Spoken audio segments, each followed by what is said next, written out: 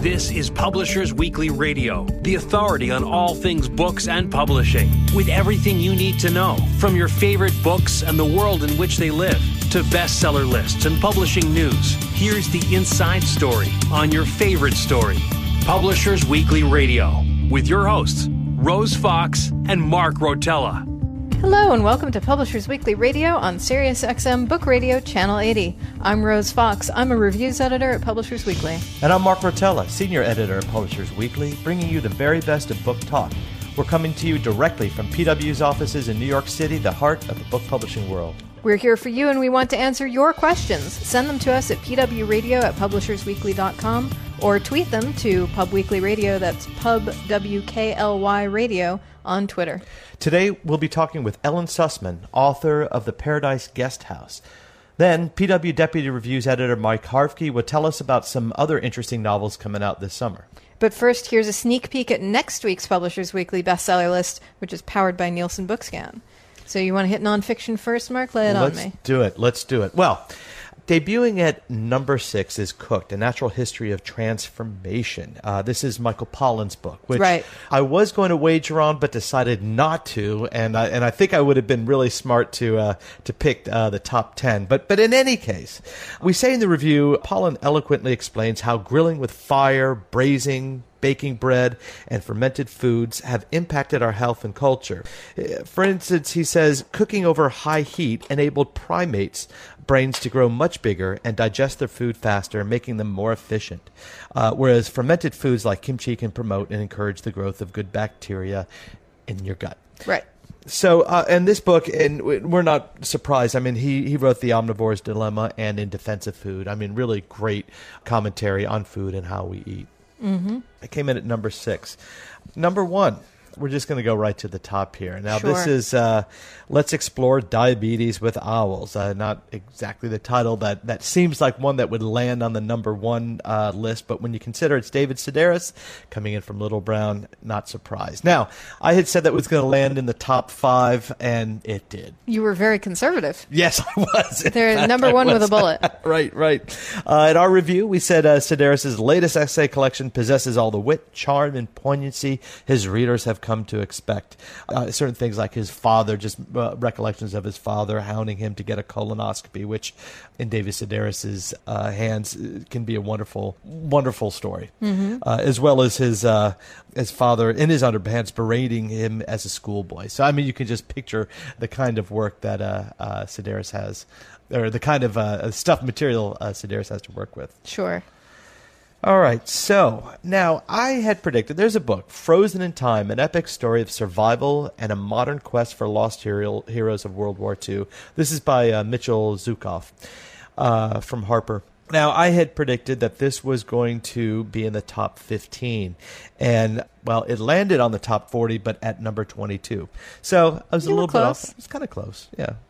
And the review of this, in this harrowing true-life adventure, journalist Zukoff, he wrote Lost in Shangri-La, another exploration book. Zukoff follows the crew of an American B-17 bomber that crash-landed in 1942 while searching for another downed plane. And on a vast glacier in the Greenland ice cap, which is one of the most, as we know, desolated and inhospitable lands, on Earth. Mm-hmm. So you have a lot of, you have World War II, you have war, you have exploration, you have discovery, and you have tragedy all in one. So it seems to be a pretty well read so far, or at least bought. And that's what I have for our... I have one more. And this is a children's Star Wars Vader's Little Princess, which landed on the list. And this is kind of like Star Wars moments with a twist, wonderfully illustrated. Certain things like from Tea Parties, this little girl. It's about a little girl. Thus, the little princess of the title. Tea parties to teaching Princess Leia how to fly a TIE fighter. Anyway, it's a cute little story that landed number 10 on the list. That sounds very adorable. Yeah, it's sweet. And it just goes to show geeks have the buying power. Yeah, right? Exactly. We're out there putting things on the bestseller list. Yeah, it's great. I'm Rose Fox, and you're listening to Publishers Weekly Radio. We're giving you a sneak peek at next week's Publishers Weekly bestseller list, which is powered by Nielsen Bookscan. I have a couple of things for the fiction list. Last week, we talked about some predictions for this week's bestseller list, and I said that The Hit by David Baldacci would be in the top 5. Well, it's number 1. Wow. It number 1 pretty impressively, actually. It sold twice as many copies as the number 2 book, which is the Nora Roberts book that was in the number 1 spot last week. That's huge. Yeah. So Baldacci's a safe bet. Yeah, sure. I really, I had a pretty easy time there. Yeah, I think we kind of both did with both of ours. How amazing is that there are 2 new fiction and nonfiction titles that we both called on the list, and they both hit number 1. Yeah, well, we're just that good. Gosh, we are. I know. So PW didn't review this book. We tend not to review Baldacci's books for whatever reason. Maybe his publisher doesn't send them to us, or possibly they don't want to fuss around too much with advance reviews because they worry about spoilers. And these thriller stories, it's important to keep the suspense. Sure. So instead, I went and looked up a couple of Amazon reviews because I was curious. All these people buying the book and pushing it up to the top of the bestseller list obviously would have some opinions about it. So one person said, The Hit is the second book in the Will Roby Assassin series after The Innocent, and is another well-written, captivating thriller that grabs the reader's attention and won't let go until the very end. Then it becomes a memorable story you won't forget anytime soon. Wow. But there was another review that said, The author must have been paid by the word. He gets into the protagonist's heads and tells us what they're thinking, then skips to the third person and restates what they thought about. I fell asleep 4 to 5 times while reading. After plodding along for 400 pages, the climax was anticlimactic. On the plus side, I found no spelling errors. Save your eyeballs, read the side of a cereal box. Ooh, harsh. So, little bit of give and take. But I will say that 1-star review is definitely in the minority. There are already a couple hundred very, very positive reviews out there. So Baldacci fans will certainly want to pick this one up. And it's amazing, when you look at those Amazon reviews, it's just how much, how personal it is to people, and how varied the reviews can be. How one person can absolutely love it, while another reader would, like this one who gave it 1 star, would prefer to read a cereal box or something that won't put her to sleep, or him. I also wanted to mention really quickly, since we were talking about last week's show, week we talked with Jane Ann Krentz about her new book under the name Amanda Quick. Right. That's on our list at number 7 this week. Oh, so great. Congratulations, Jane. Great. Number 3 on the fiction list is Fly Away by Kristen Hanna. She's a prolific novelist, and she wrote Firefly Lane, which was a best-selling book. And this is we call it a slow-paced but largely well-executed sequel. And the PW review says that the plot is unnecessarily repetitive, at times coming to a standstill, but fans will appreciate the depth of character as they wade toward a neatly tied up and heartwarming denouement. So that's one of those mixed reviews. Right. Yeah, it's got its pros and cons, but she certainly got her fans. Sure. Yeah, well, that's it. I mean, with certain writers, the fans will they may excuse a book or two if it's a little bit slow paced, but they'll still buy the book. They'll still follow the writer, and from one book to another, which is good. They're true to them. Absolutely. And there were just a couple others that I wanted to mention very quickly. Sophie Kinsella's Wedding Night, which is number 6 on our fiction list, and Isabel Allende's Maya's Notebook, which is number 20 on the fiction list. And both of our reviews note that these are kind of departures for these authors. So Kinsella wrote Confessions of a Shopaholic. She's certainly known for Chick lit, and this is definitely a diversion from that. It's a slower story, a more interesting sort of in-depth story exploring the relationship between two people and how it develops over time. And the Allende, we say, she moves away from her usual magical realist historical fiction into a contemporary setting, but the result is a chaotic hodgepodge. So sometimes you stretch yourself, you can achieve unexpectedly great things, and sometimes you stumble a little. Yeah, this is true. And when we were talking to Jane Ann Krentz about her writing and about how she had written a book that almost tanked her career, which was a departure perhaps from some of her other books, but then she came up and wrote with a different name to kind of resuscitate it. And in a different genre. And in a different genre, See, right, exactly. Sometimes you have to try a few things before you find the one that, that works for you. review. Yeah. And since you mentioned a kid's book, I also had one, actually. This has got a starred review from Publishers Weekly, and it's That Is Not a Good Idea by Mo Willems, who is the author of Don't Let the Pigeon Drive the Bus. And, big fan at our house. Big fan I'm at our sure. house. Very popular. And so this is a picture book that's modeled after a silent movie where you basically, imagine watching a horror movie and you're like, don't go in there. So in this one, there's a sly fox who tries to lure a duck into the woods. And he's very much the dastardly villain, and she's the shy ingenue. And of course, the audience keeps yelling, "That's not a good idea." Fantastic. So that's definitely a read along. Yes, and definitely. I'm sure you'll have the audience hollering. Oh, that looks great. So we have just a short minute before we have to wrap up the segment, and so I wanted to see if we had any predictions for next week's bestseller list. I got to say, I think the biggest book for nonfiction that's coming out, this is a book that was embargoed, meaning the publisher didn't release it to review outlets at all, or perhaps gave them just a week to review it, if not a few days. This one is printed for, the print run was about 750,000 copies. This is Amanda Knox's Waiting to Be Heard, her memoir. Right. And as we know, this is Amanda Knox, who was tried then released for murder in Italy. Mm-hmm. And she's now been asked to go back to Italy for a retrial. And the New York Times had already come out with a review of it, and the publisher, Harper, paid a lot of money. We're talking millions, and they're really banking on this to not only land high on the bestseller list, but to stay there for some time. And I think it will. At least I think it will definitely land in the top 5. Mm-hmm. All right, number 5. I'm going to write that down. Yeah, exactly. So we'll just see how long it stays there, see if it has the staying power. But for those who have been following the trial and the saga, by all accounts, it seems like there's some maybe well-tread information, but some enough good, interesting nuggets to keep readers' attention. Mm-hmm. So that's what I got. What about you? There's nothing that really grabs me on the fiction list. I mean, the Jennifer Weiner's book, The Next Big Thing, is coming out. They're printing 400,000 copies of that, Washington Square Press, so they're definitely hoping that that's going to be big. But, I'm not that familiar with her work or her fan base, so I'm going to reserve judgment on that. But one book that I am familiar with is Nosferatu. That's NOS number 4A number 2, like a license plate. By Joe Hill. We actually published a signature review of this by author Joe Lansdale, who does a lot of interesting sort of Southern Gothic horror.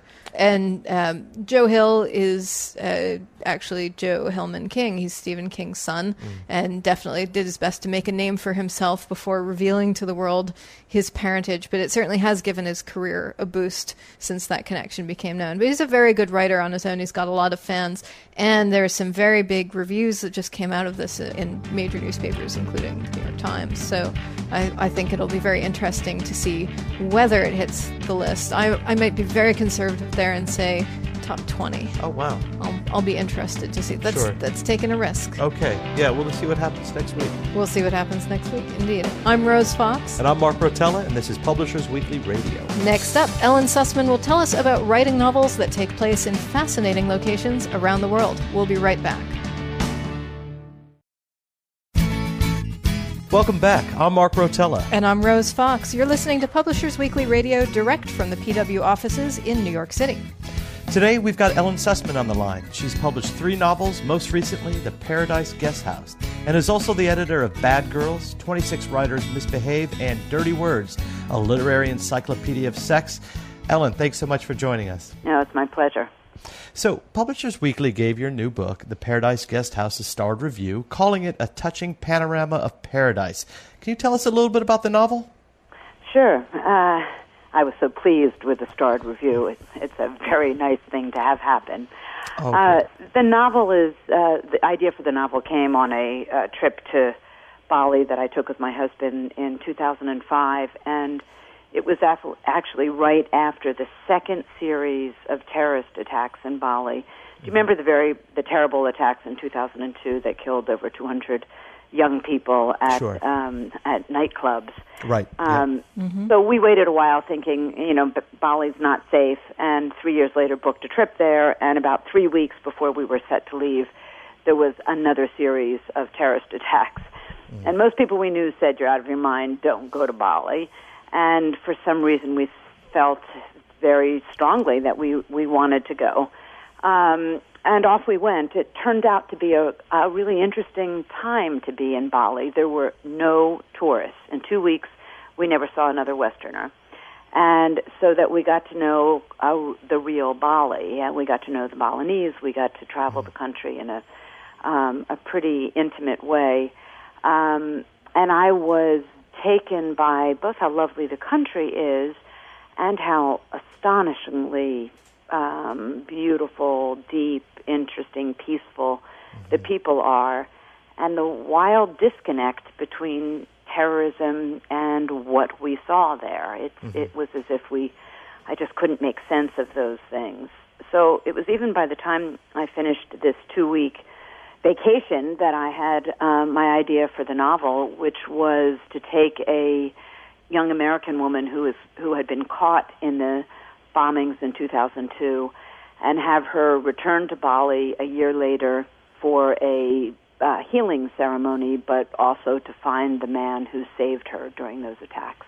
Now, an event like a bombing really both affects people individually and reverberates through an entire culture. Right. So how did you balance and integrate those aspects of the story, both the sort of micro and macro levels?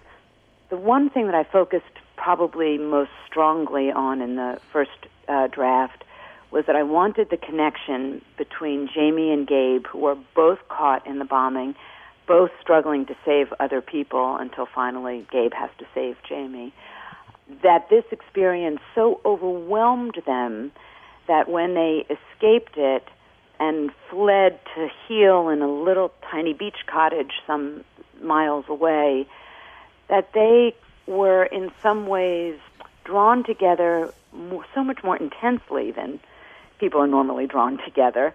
They couldn't figure out what it was that was tying them together. Was it the fear of the rest of the world? Was it this idea that the rest of the world won't understand them, and yet they understand each other completely?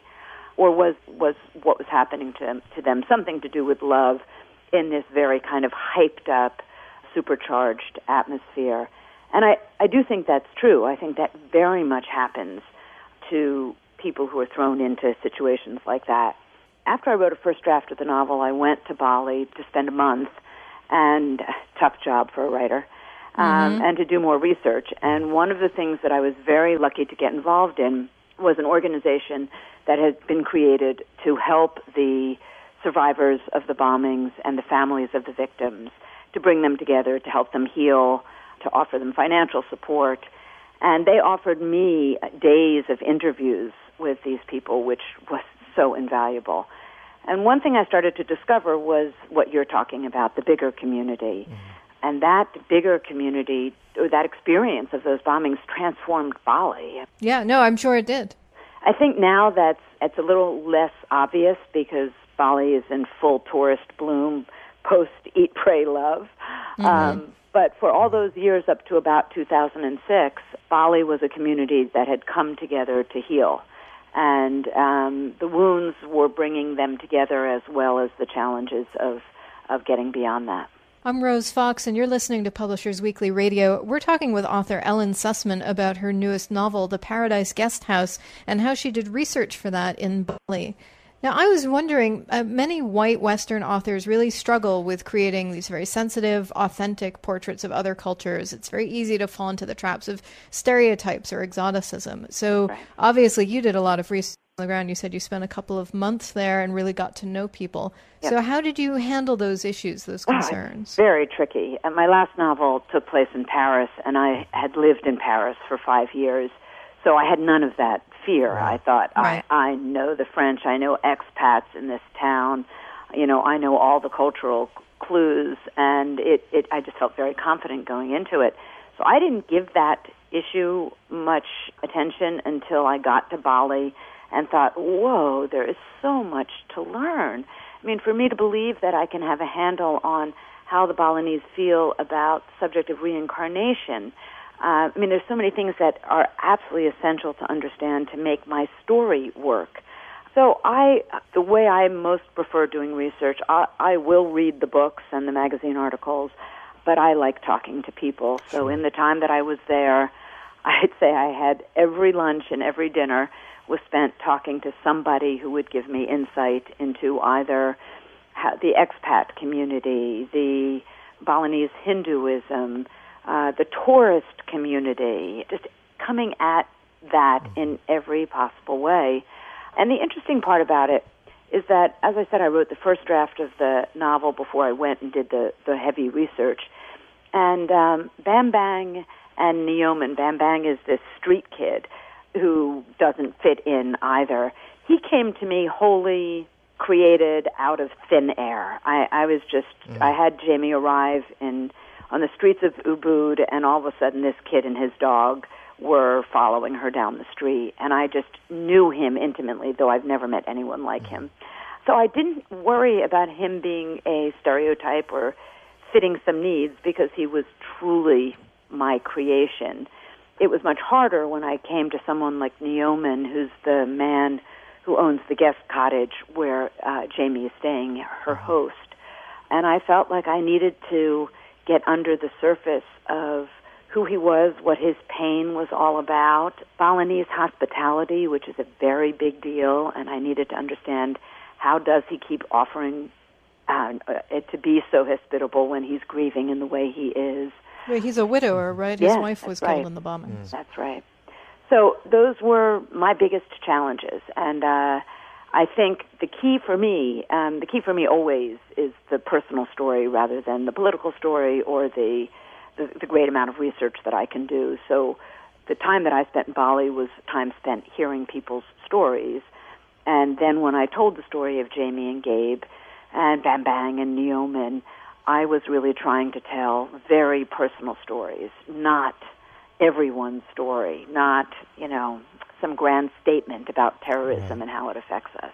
I'm Mark Rotella, and you're listening to Publishers Weekly Radio. We're talking with author Ellen Sussman about her new book, The Paradise Guest House. But Ellen, I also want to talk a little bit. You've edited a couple of projects, and one of them was Dirty Words, a literary encyclopedia of sex. That's right. Tell us about that. I mean, this is something completely different from writing fiction novels. And how did you come upon this? Well, I had right before that, and it's so clear if you hear both titles that you can learn a little bit about me. The title, the first anthology is called Bad Girls, 26 Writers Misbehave.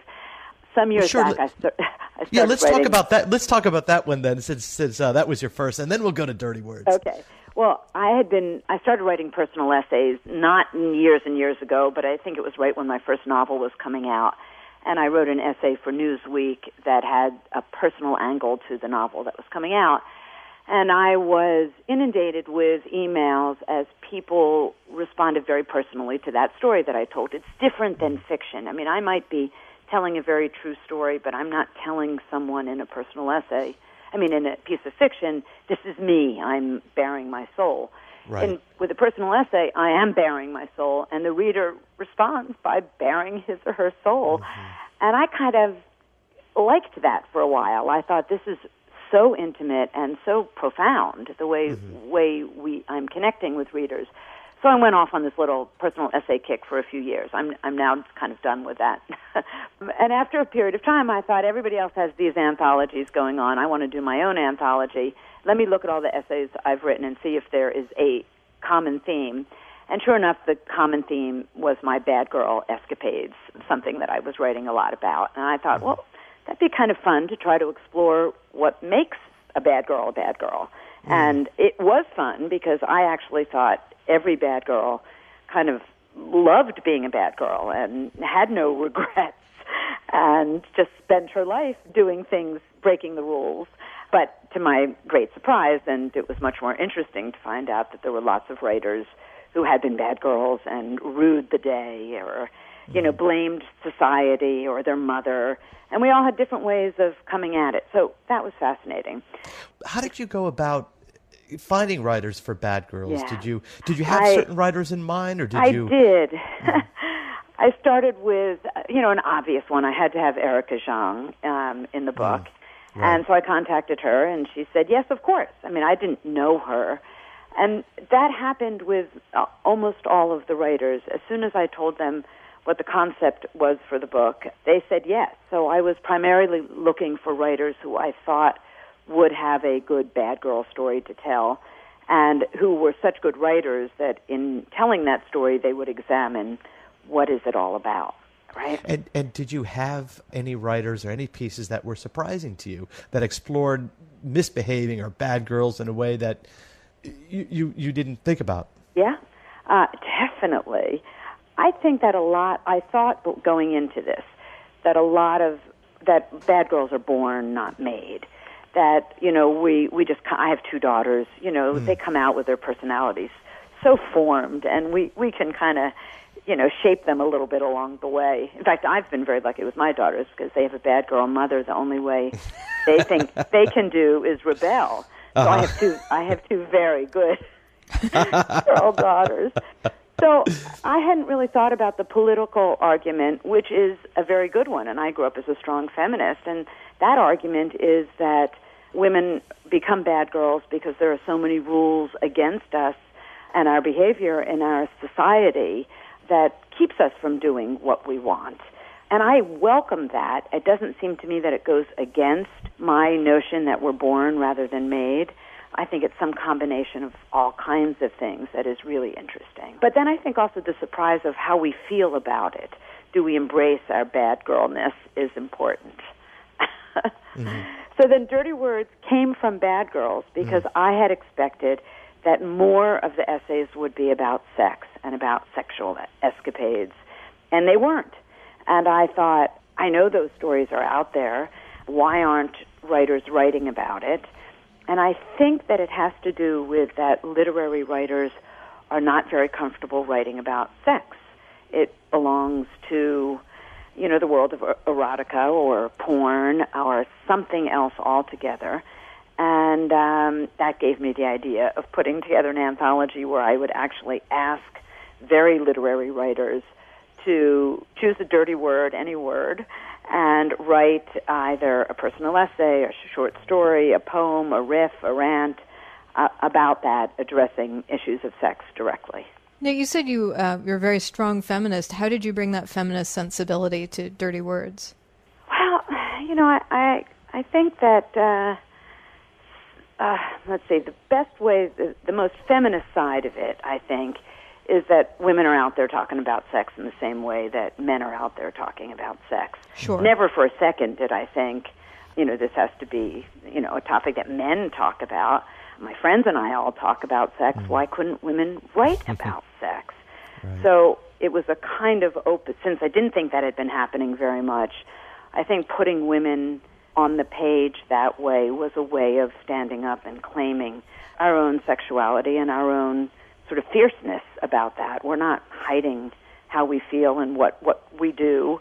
There's no reason to be kind of to deny those feelings, which I think an earlier generation might have done. I'm Rose Fox, and you're listening to Publishers Weekly Radio. We're talking with author Ellen Sussman, who's also an editor. And I was going to ask, actually, it can be very hard being both an editor and a writer. How do you balance that, and which one do you like better? It is a hard balance. I hear you completely. I devote my mornings to my fiction, and I am very good at writing, especially a first draft, with a kind of, I guess it's a kind of cockiness or ego that has me able to turn off the inner critics. Mm-hmm. So in the morning for 3 hours, I'm just spilling it onto the page. When you're freshest. When I'm freshest. I don't read before I start writing. I don't want voices of other writers in my mind. I'm looking for my own voice and to get it on the page. And I don't critique, I don't edit my work, and I don't have anyone else edit my work until I have finished a first draft, even of a whole novel. Mm-hmm. And that keeps the editing process out of it. So then, if I put on my editing hat in the afternoon, I also teach writing, so that's more like the editing hat. Right. That it feels like almost a different species. It's almost as if I should change my clothes and come out wearing something completely different. Then I hear those nasty voices that say, this sucks. Right. You can do better than this. no, you wouldn't write it that way. But in the morning when I'm writing, I somehow create a space for myself that I don't allow that to happen. We've been talking with Ellen Sussman, and you can find her newest novel, The Paradise Guesthouse, in stores right now. Ellen, thank you so much for joining us. No, thank you. This was really interesting to talk to you. A real pleasure. I'm Rose Fox. And I'm Mark Rotella, and this is Publishers Weekly Radio. Next up, PW Deputy Reviews Editor Mike Harvkey will tell us about some hot fiction titles coming out this summer. Stay tuned.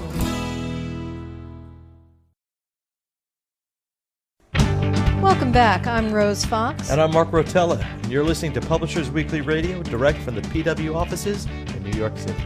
Every week we get insider info from one of the editors at Publishers Weekly, and today Deputy Reviews Editor Mike Harvkey is here with us to tell us about some hot fiction titles coming our way this summer. Thank you very much for joining us, Mike. Thank you. Thank you, Rose and Mark. So you excited about the summer in books? I am very excited about this summer in books. Actually, I'm more excited about this summer than last summer. Really? Yes. And tell us why. I think it's been a really good year so far for fiction. And I've been able to read a little more also of the upcoming titles than I was last year. And I'm just seeing some really good stuff. What's interesting? Well, I actually picked 3 books to talk about today. One, as usual, a story collection. That's my thing. You and I share this love for short fiction. Never going to discourage this. And I'm always happy to hear about it. And it's great because everyone keeps talking about the death of the short story, how they don't sell. You can't sell a collection of short stories anymore. But here we are. I mean, every time we've had you on, you've talked about, and Rose, when we've talked to her about her collection, it's like, there's short stories everywhere. There's short stories everywhere, and in recent months there have been not only a few short story collections on the bestseller list, like George Saunders and Karen Russell, right, but just some really stellar examples of the form coming out. I'm going to talk about that last, though. Good. Oh, what That's a tease. Exactly. And go first into Elliot Holt's book, You Are One of Them. This is coming out in very soon, actually. I think it's June. Great. And it's a book that got a lot of attention when it sold. Andrea Walker bought this, an editor, and she's at Penguin now. And the book is set in both 1980s America and 1990s Moscow. And it is based on the actual real case of Samantha Smith. Do you remember this at all? Tell us the... I didn't remember it, and then we actually had a Q&A with Elliot Holt, and she mentioned this young girl who in the early 80s wrote a letter to the Soviet premier, Andropov, and asking for peace, and she got a reply. And she was invited to the Soviet Union, and she was this... Literally, as Holt said, right out of Central Casting. She was a very cute, all-American girl. She had ponytails, and she was in the Girl Scouts, I believe. And she went to Moscow, and they did this whole media tour where she was taken to sites and paraded around a bit. And then she actually went on, when she came back to America, to become a total celebrity. She put a book out that I believe Little Brown published. My gosh. About her experience. And then she ended up in a television show with Robert Wagner No kidding. in the 80s called Lime Street. This is crazy. Wow. Yeah. Wow. And she became even more infamous, I suppose, or historical when she was killed in a plane crash. That apparently it was in a small aircraft crash, so there was no black box. And, of course, because she had experiences in the Soviet Union and the threat of nuclear war and all of that was still going on, there was a lot of conspiracy ideas thrown around at the time. So, I'm sorry, when was the plane crash? About when? About 85. 85, okay. 1985. Wow. Yeah, and Robert Wagner spoke at her funeral, and this was... Oh, wow. Yeah, I grew up That is really in the one of era. those truth is stranger than fiction things. Yeah. Like, if you wrote this, people would be like, no, that's too improbable. Right. And so Holt has taken that as her leaping off point, and she's created 2 characters, 2 girls of about 10 years old called Sarah, and then her friend Jenny Jones, modeled after Samantha Smith. They both write letters to Andropov. Only Ginny's letter gets a reply. We're not exactly sure for a while in the novel why that is, and whether or not Samantha's or Sarah's letter was mailed in the first place. Mm-hmm. So the conspiracy theory theme sort of begins early in the novel, but in the novel, Ginny Jones is invited to Moscow. She becomes a huge celebrity, and it really drives a wedge between these two girls who were best friends before this happened. And then the same thing in the novel happens, that Ginny Jones dies in a plane crash, or apparently dies in a plane crash. Because, right. 10 years later, and this is where Holt really brings the imagination into things, Sarah, now in her early 20s, or just about 20, after just graduating from college, gets a cryptic message from Moscow, well, from now just Russia, after the fall of the Soviet Union, inviting her to come, and suggesting that Ginny Jones is still alive and living in Russia. And I mean, it's a very interesting... It sounds really intense. Yeah, it's an interesting plot, and the book is essentially divided right down the middle. There's part 1 and part 2, and part 1 is mostly in America. Part 2, it begins when Sarah heads to Moscow. And what Holt excels at in the book is creating, just sort of getting the cultural details just right. Mm-hmm. She does it in 80s America with things like friendship pens and Casey Kasem's Top 40 and the persistent threat of nuclear war. And then she gets it just right in the 90s in Moscow with tracksuits everywhere. Everyone is wearing tracksuits. I remember. And the constant haze of cigarette smoke everywhere in the airports, in the offices, in the supermarkets, everywhere. Well, I don't even know if there were supermarkets, actually. There were. And it was funny, as I remember, that's when I was in Russia. It was the early 90s. This is, on many levels, very intriguing for me. Yeah, and Elliot Holt was there as well in the early 90s. In our Q&A, when we talked to her, she mentioned living there in 1997 and 1999, and she actually worked in advertising, and that's a thread that's in the novel as well.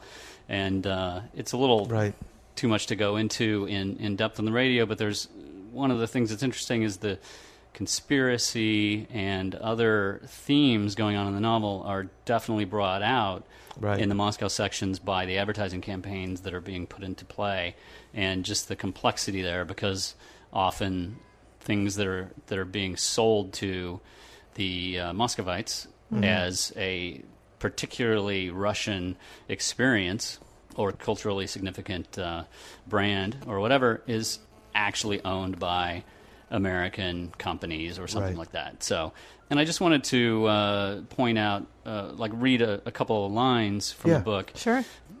Speaking of how sometimes Holt can use really great economy to establish those cultural details early on. So in the 80s, the narrator says this.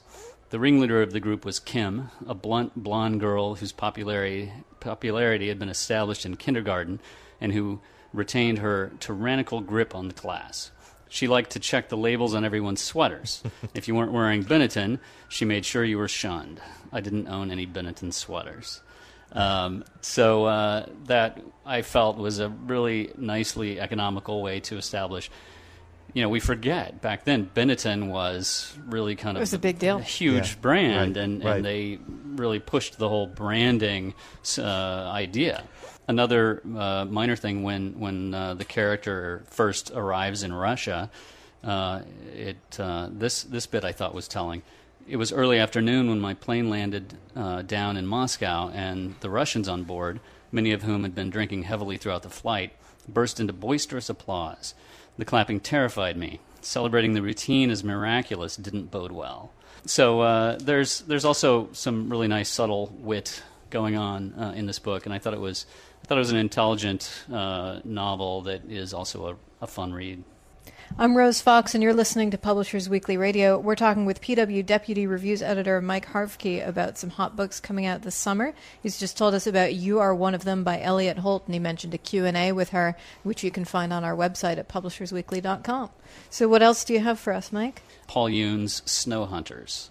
Yoon achieved some prominence with Once the Shore, a short story collection that was with Sarabande a few years ago, and he's back with a lovely and melancholy little novel, under 200 pages, and apparently this was really carved down from a 500-page manuscript.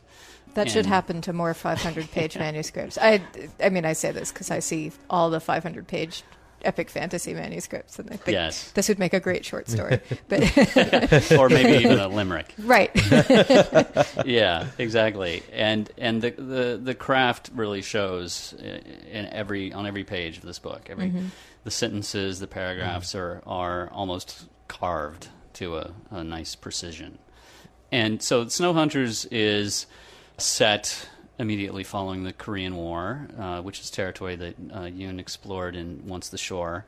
This is about Johan, a North Korean soldier who has been captured and then eventually is given ocean passage to Brazil, where he is let off on the ship, on the shore, and makes his way. He has a letter that someone has given him to a tailor in town, a Japanese tailor, an old Japanese tailor named Kiyoshi. And he comes not being able to speak more than a few words of Portuguese nor of Japanese, and presents this letter to this old tailor and is taken on as an apprentice. And the book covers about a decade or so in the life of this young man, as he just moves in and he starts to learn the language, and he works with Johan, who the first thing, there's wonderful moments and scenes in the book when Johan shows up and Kiyoshi sees him. He doesn't know why he's there, of course, and Johan has this little letter, and Kiyoshi comes up to him and he starts to play with his jacket, and he's tugging at the shoulder and he's tugging at the sleeve, and he says, "Oh, I see what's wrong here," and just thinks that he's there to have his suit fixed. And the lovely recurring things that happen is that, in fact, Kiyoshi does make him a new set of clothes. Johan never sees him doing it. They just appear one morning, and he puts them on, and they last a long time. And eventually Kiyoshi goes away, and Johan takes over the shop. And the book is really just a very sad and beautifully written evocation of a solitary life. Wow. Yeah. It sounds almost like a folk tale, like a fable of some sort. There's the long voyage and the mysterious suit of clothing that just appears one morning, which is very much a fairy tale element. Yeah. It's really interesting. The emperor's clothes. Yeah, absolutely. And do you? I mean, you were able, you selected something from Elliot Holt's previous novel. Do you happen to have anything in this one that might give us a sense of his writing style? Which it seems like in a book like this, it's the writing that would carry it rather than, say, plot something. Absolutely, yeah, and I do. Before I read it, I think just to introduce what I might read, Johan's really what. The only sort of interactions that he has outside of people coming in to have things tailored and people on the street or whatever, he meets three people essentially in this port town. One is a man named Pish, who is the church groundskeeper up the hill, and Johan starts spending more and more time with him. And the other two are children, a girl named Bia and a boy named Santi, who I believe are siblings. There's a lot that goes unsaid in this. There's a lot that's not explained or laid out. And Bia and Santi come in and out of Johan's life over this decade, almost with the seasons. And it turns out, were actually on the boat with him, that original boat that brought him to Brazil. And he, with very little, Yoon establishes this intense bond between Johan and Bia, in particularly the girl. So that said, I think the section I'm going to read actually has nothing to do with her. So here we go. Let's hear it. He imagined the tailor as a young man and his journey here, crossing an ocean on a slow-moving ship as he did himself. He wondered whether Kiyoshi had been wearing a uniform, whether there had been a family and where they were, what the man had fled from, if he had fled at all, what the man had let go of, and whether it was possible to regain anything, to search and find it once more. whether there was someone far away from here who remembered him. Well, Rose, you're absolutely right. There is something of a fable about that. Yeah. About that prose. So. Yeah, really just beautiful, and you finish the book and you just want to cry. Wow. One other little section, again, about the tailor. That old tailor whom he often missed. There were days when he paused in his work and listened, waiting for a noise, the sound of movement behind him, the quiet hum of another sewing machine, a chair adjusting, the patter of slippers or the flare of matches. He heard nothing but his own machine in the street, and yet he stayed still, waiting. Wow. Beautiful. Wow. Beautiful. Yeah. And Yoon, in the beginning, has a little quote from a poem by Ondaatje, which is from the poem Driving with Dominic in the Southern Province, we see hints of the circus. And the excerpt is, children in the trees, one falling into the grip of another. And I only read that because Ondaatje's influence is very clear when you read this book. I'm Mark Rotella, and you're listening to Publishers Weekly Radio. We're talking with PW Deputy Reviews Editor Mike Harvke about this summer reads. Now, Mike, at the beginning of our interview, you kind of told us about a short story collection you were going to talk about. That's right. I hinted, and now we're here. What we have this time is Byzantium. How would you say that? Exactly Byzantium. Byzantium, yeah. By Ben Stroud, which is coming out from Grey Wolf. This is the last time, apparently, that Grey Wolf will publish the Breadloaf Bakeless Prize winner. Right. This has been something they've been doing, and this is this year's. It is a stunning collection that is notable for its lack of linkage.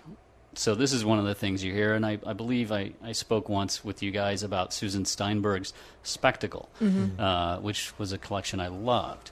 And that is probably the most obvious example of linked short stories. The narrator was almost always the same woman. They took place almost all in the same city, and they covered the same themes, but it was an incredibly alive and wonderful collection. And what Stroud's doing in Byzantium is literary gymnastics. He's incredibly dexterous. He leaps from the Byzantine age in the title story, which is about it's set in, I believe, the 1600s. It's in Constantinople, and it might be the 1300s. But anyway, it's about a boy born crippled, and I'd actually like to read the beginning of that story to give you an example, sort of A, before we get to the B, of Stroud's dexterity. Right, great. So this is from the title story. I was born a disappointment.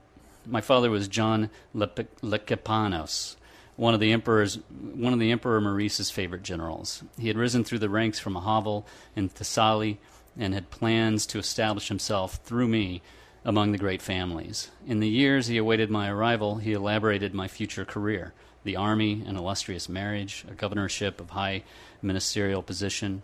But when I was finally brought to him, still smeared with my mother's blood, the first thing he saw curling toward him out of the blankets that swaddled me was the chewed red crook of my withered hand. Sorry about my terrible Greek pronunciation there. But yeah, it's a boy born crippled and also sort of fable-esque. He's tasked by the emperor to essentially make good on the promise of his father by going off and dealing with a dangerous monk. Wow. Or at least a monk that the emperor seems to fear. Interesting. This almost reminds me of a Gogol short story in Russian called Kulchuruki, about a boy who's born with a withered hand to a member of royalty. Anyway. Wow. So. Yeah, and from this story, he leaps to East Texas, modern day East Texas, for a story, in fact, called East Texas Lumber, which begins, back from lunch, I stood in the early June sun pulling 2x6s for somebody else's load when Mike, the yard manager, came out of the office and yelled, "All right, Brian, I've got an easy one for you and Jimmy." It took me half a moment to register what he was saying. My mind had nestled itself against the secret moon-pale skin between the buttons of this shirt Angela sometimes wore at the hangout over in the strip mall where the Safeway used to be. Completely different. Totally tone. different. Completely different, and each story, in fact, is different from the next. He deals with a 19th century detective. He's got an early American cult, and it seems as if there's nothing he can do. And it reminded me a lot of Jim Shepard. Right. Who I know is a favorite of yours, too. He is a favorite of mine, Jim Shepard. One of my favorite stories was Sans Farine, which was about the domestic squabbles of an 18th century French executioner. Oh, wow. It also helps to have a sense of humor. Yeah. So tell us a little bit about when these books are coming out. When will people be able to find them in stores? Well, that is a good question there, Rose Fox. Elliot Holt's book, You're One of Them, is a June publication. And they're going to have to wait a little bit longer than that for Byzantium, which is July, and early August for Paul Yoon's Snow Hunters. Right. And there are, since we ended on Byzantium, I just wanted to mention a few other collections, and you can get some information on our website for these in the Summer Reads 2013. I was just going to say, I was just going to talk about that. Right. Publishersweekly.com. Again, it's just kind of a stellar time for short stories. We have a great collection called Bobcat from Rebecca Lee. That's Algonquin. The Peripatetic Coffin by Ethan Rutherford is also coming out. And that one is not unlike Byzantium in terms of leaping around from one thing to the next, but there is a thematic link about isolation and containment going on in that collection. And then last is Search Party by Valerie Trueblood, which is called Stories of Rescue. Well, thank you so much, Mike. My pleasure. Thanks, Mike. I'm excited every time you come and talk to us about a book. So I want to pick one up and read it right away. You can do that. I'm coming to your desk. I will lock the door. We've been talking with Deputy Reviews Editor Mike Harvey, who just gave us a roundup of summer fiction. There's some exciting things coming out, so thank you very much for stopping by and contributing. It was a lot of fun. Thanks for having me. Always good to have you here. And that's it for today's show. I'm Mark Rotella. And I'm Rose Fox, and you've been listening to Publishers Weekly Radio. If you want to hear your question on the air next week, just email it to us at pwradio@publishersweekly.com or tweet it at pubweeklyradio. That's pub, WKLY radio on Twitter.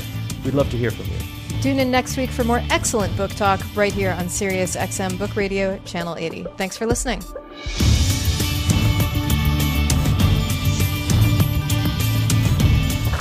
You've been listening to Publishers Weekly Radio Show.